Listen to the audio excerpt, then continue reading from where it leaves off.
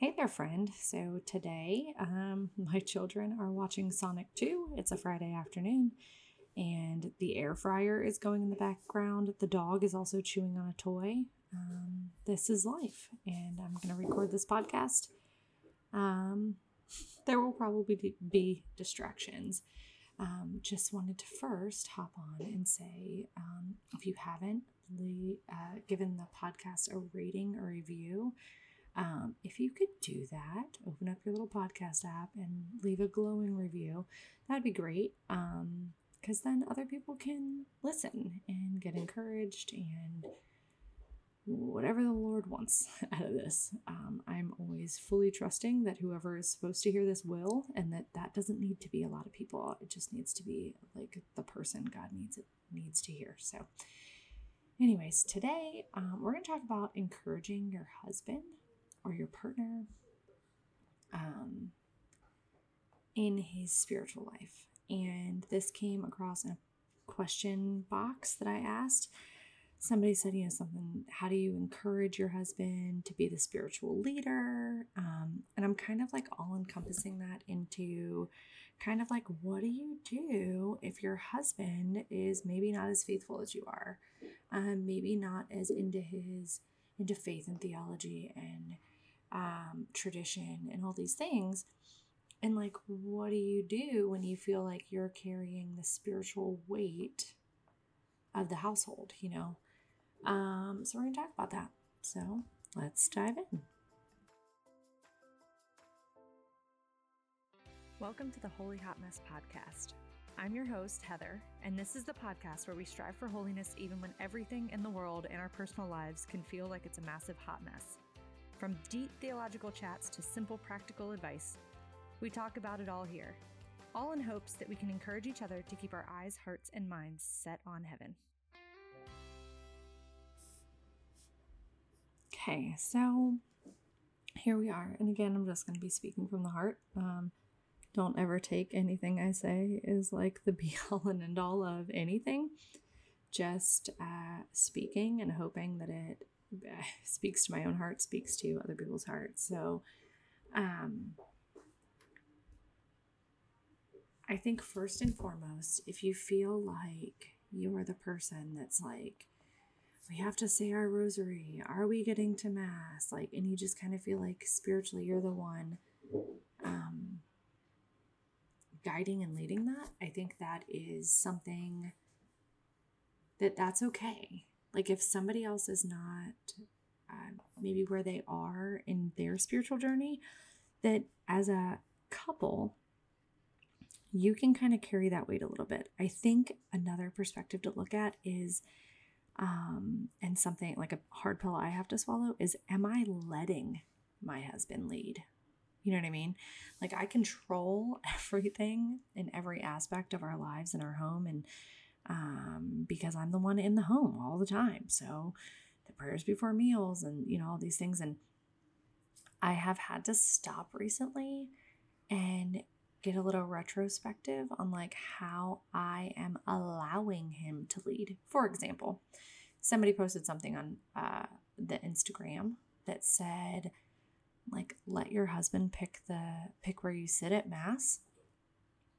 And it was funny because I was like, what does that even mean? Like we sit in the same place every single Sunday, front right.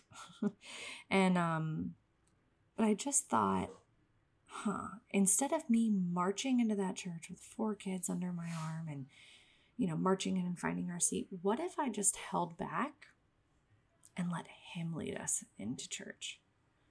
And I just kind of like, I never even said anything to him. It just started becoming something where I was like, you know what?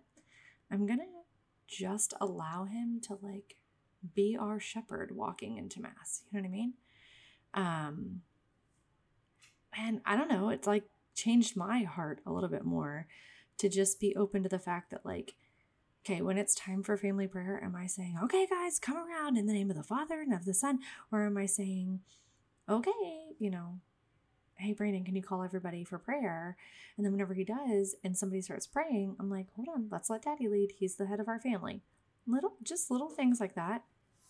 And I think like they're making a little bit of a difference. And so I think there's that aspect. Are you allowing your husband to lead? You know what I mean? Like, are you assuming he doesn't want to? Because I think that's another assumption, is if he's not actively trying, does that mean he doesn't want to? And I think that's where couples dialogue can come in.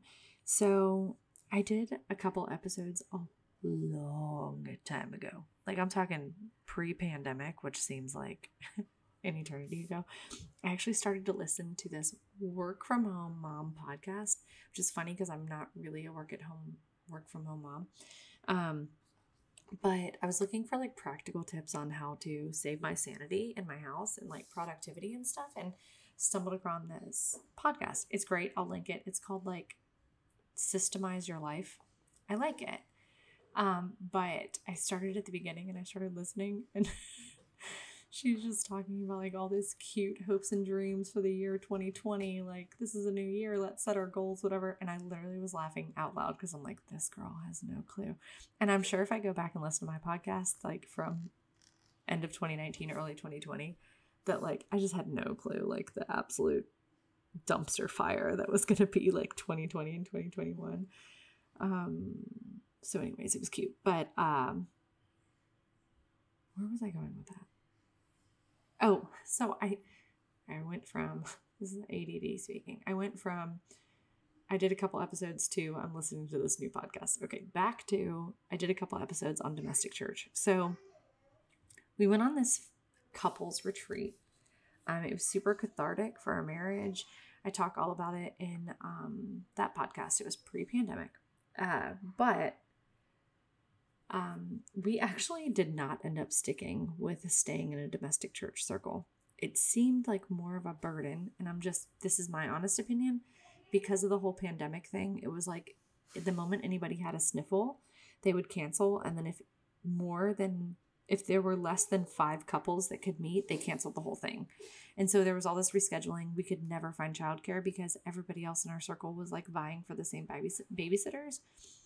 Anyways, it was hard. And then because there were so many people in a circle, I felt like we could never really get deep into the spiritual conversations, because you're supposed to have 7 couples and a priest there. And it felt like 2 to 3 hours of this meeting, we were not able to get on a deep level when it's just basically question and answer. If there would have been 3 or 4 couples, I think it would have been a totally different story. But anyways, one big takeaway that we had from this domestic church retreat and the whole mindset around creating a domestic church movement in your home are these 7 promises. And I'm going to be totally frank right now, we're not doing any of these promises. Barely doing any. You're supposed to make a promise to be in the Word daily, 1, personal prayer, 2, couples prayer, 3, family prayer, 4, a couples dialogue once a month, which is basically a meeting. Whew, that was a yawn. 3:40 p.m. yawning. It's basically a couples meeting, like a CEO of a business would have. I'm going to dive into that. That is the one that I think is good for this topic. Then you're supposed to go on a family retreat once a year. And then out of your couples dialogue, out of your monthly meeting, you come up with this rule for your life. Meaning, okay, we've identified XYZ issue or snag or whatever. Okay. I got interrupted by a child who is speaking loudly in the background. So you make this rule that is basically your idea to try to fix whatever the issue is that you may have identified. Okay. During this couples meeting. And the interesting part about the couples meeting is that because it's done monthly and it's done with just the 2 of you, you're not going in to a fight. You're not going in to confront somebody about something. You literally spend the day or 2 beforehand in prayer, just kind of thinking like, okay, what could we talk about? And the idea is that you are putting out fires when they're just burning embers, not when they're full flamed fires. So the topics you would generally touch on is you would sit down with your spouse and you pray together. You invite the Holy Spirit to be there in that space, because your marriage is between you, your husband, and the Holy Spirit. So if you are denying the third person in your marriage the ability to put the input, then that's when things can get hostile, defensive, things like that. So you basically sit down and you say, okay, how are you doing in life? Mentally, physically, emotionally, spiritually, relationship-wise, intellectually, okay? And then they turn around and you do the same thing for you. How am I doing mentally, physically, emotionally, spiritually, intellectually? And that's a really good time where you can say, I feel like there's no physical touch in our marriage and that's really bothering me. And then I can come back and say, well, I'm feeling like I don't have time to get to the gym or take care of myself. And so I feel frumpy and disgusting all the time. And it's this open simmer of being able to just like, okay, we're going to talk about this one and we're going to talk about this one. And before it's like this huge thing where you haven't been intimate in 2 months and then all of a sudden you're screaming at each other and, like that doesn't need to happen. These are also the times where you can say, I feel like I'm on social media too much and like intellectually I'm at this point where I'm just watching other people's lives on social media and I really feel intellectually very dry. And that could be, your rule of life could then be, okay, no phones after 7 p.m. And we're going to pick 12 books that we're going to read over the next year, whatever. That could be your new rule of life. Spiritually, I'm feeling super dry. And that would be the conversation where you could sit down subtly, kindly, charitably, and just tell your husband, like, where are you spiritually? I like to write and express my feelings vocally. And so I'm pretty good at doing that. I know that most men don't love word vomiting all the time. So like maybe he's in a spiritual rut. Maybe you could say like, I'm feeling spiritual dryness on my part. And I think I need to make a commitment to go to confession once every 2 weeks and, daily mass or whatever the things are. And I think bringing this up and being able to say like, the more faithful I become, the more I realize like I'm not giving you the space to be the spiritual head of our family. And that doesn't need to look like being the spiritual head as in the person who's forcing the prayers and scheduling confession and things like that. Sometimes it just needs to be that he himself needs to be more prayerful. And that is what's going to bring me to the final point. And this is the most feather ruffling, the humble part that we as women have to realize is one, you fix nobody. You are going to fix or change or convert no one. And I'm saying this if your husband is Catholic, if your husband is not Catholic, if he's a super faithful Catholic that you feel like might be in a dry spell, like it doesn't matter where you are on the spectrum. Once you let go of the pride that you think you will convert anyone by the words you say or the actions you do, it's not going to happen. The only time you have an ounce of influence on anybody else's spiritual life is when you do nothing but become a mirror. I don't know why this analogy is what came to my brain.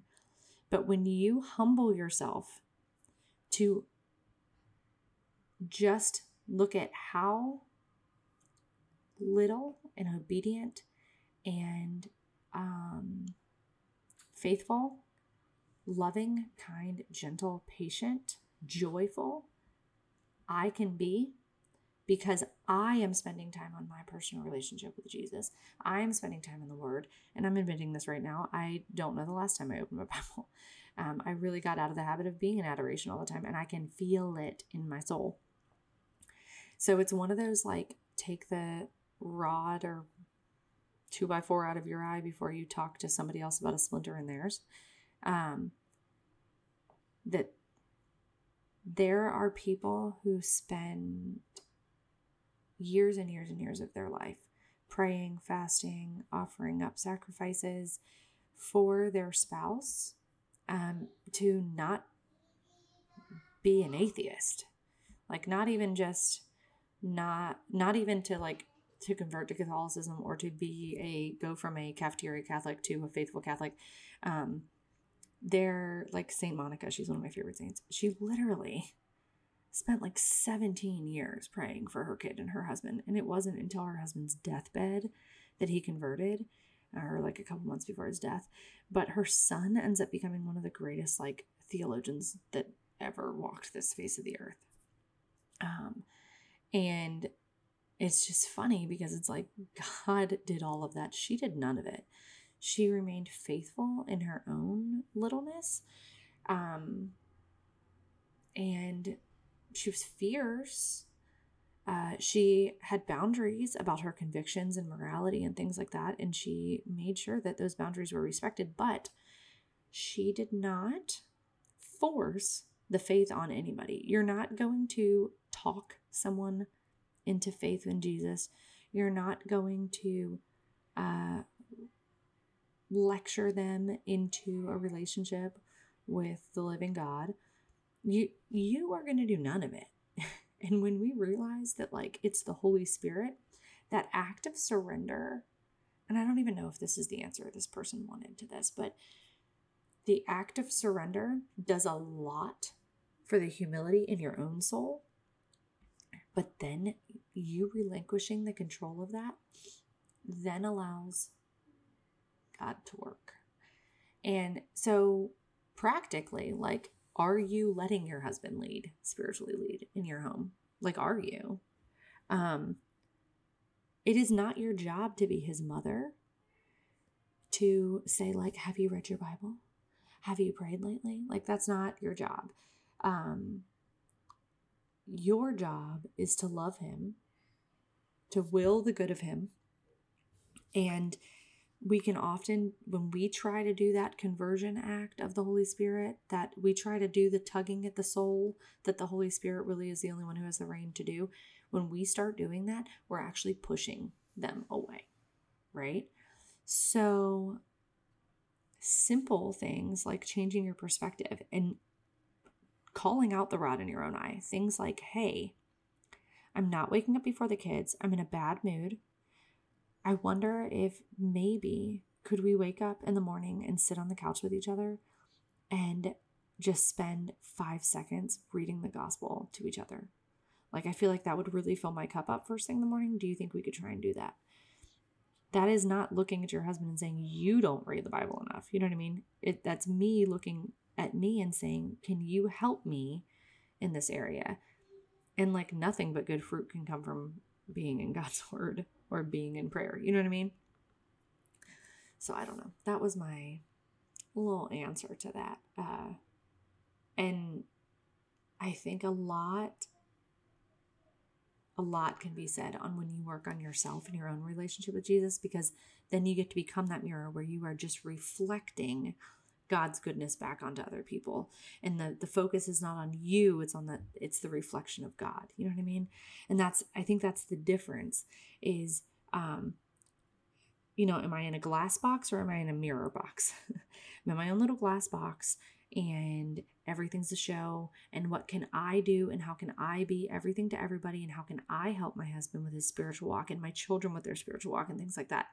Versus I'm going to internally do my best to keep the mirror that is me clean, free of sin, working on my own self. Because when I do that, it is a shiny surface that can reflect God's love out. Does that analogy make any sense? I'm literally like picturing myself walking around in a box that's made out of mirrors. So yeah, that's where we're at. I'm about to post a reel about a really delicious rotisserie chicken recipe. I made my own rotisserie chicken spices, put it in a big old jar, and we just get a whole chicken. I rub the spices on it, throw it in the air fryer for about 50 minutes, and then I'll flip it over and do like another 10 or 20 minutes on the other side. Skin gets nice and crispy. It's delicious. Use an organic chicken. Save the bones. You can make a bone broth with it. But I'm going to post a little reel with my super high quality reels. I don't know if you've ever seen them, but they're content creators' delight. I'm kidding. I don't know how to do any of this, but I honestly, I kind of don't care. Like, whoever's going to hear this is going to hear this. And maybe if somebody needs it's not quick because it's taking an hour, but it took me 3 minutes to prepare this. And now we're going to have a rotisserie chicken for dinner. It'll be delicious. It'll be great. So yeah, my kids are still watching this movie, so I'm going to record another podcast instead of rambling into it. Just about maybe a few things. What are we going to talk about? Kind of want to talk about decluttering a little bit. Because it's been a minute and part of me wants to do a decluttering challenge just to help my own life out, but I don't know if I have the emotional capacity for that. And, so, email me if you want to do that or DM me or something. But I also want to talk about worth, because I have a friend who was confiding in me about this earlier, and it just kind of hit my heartstrings, and I kind of want to talk about your worth. So we're going to do that. So stay tuned for the next one. Maybe I'll post it tomorrow. Maybe it'll be up in a week. Who knows?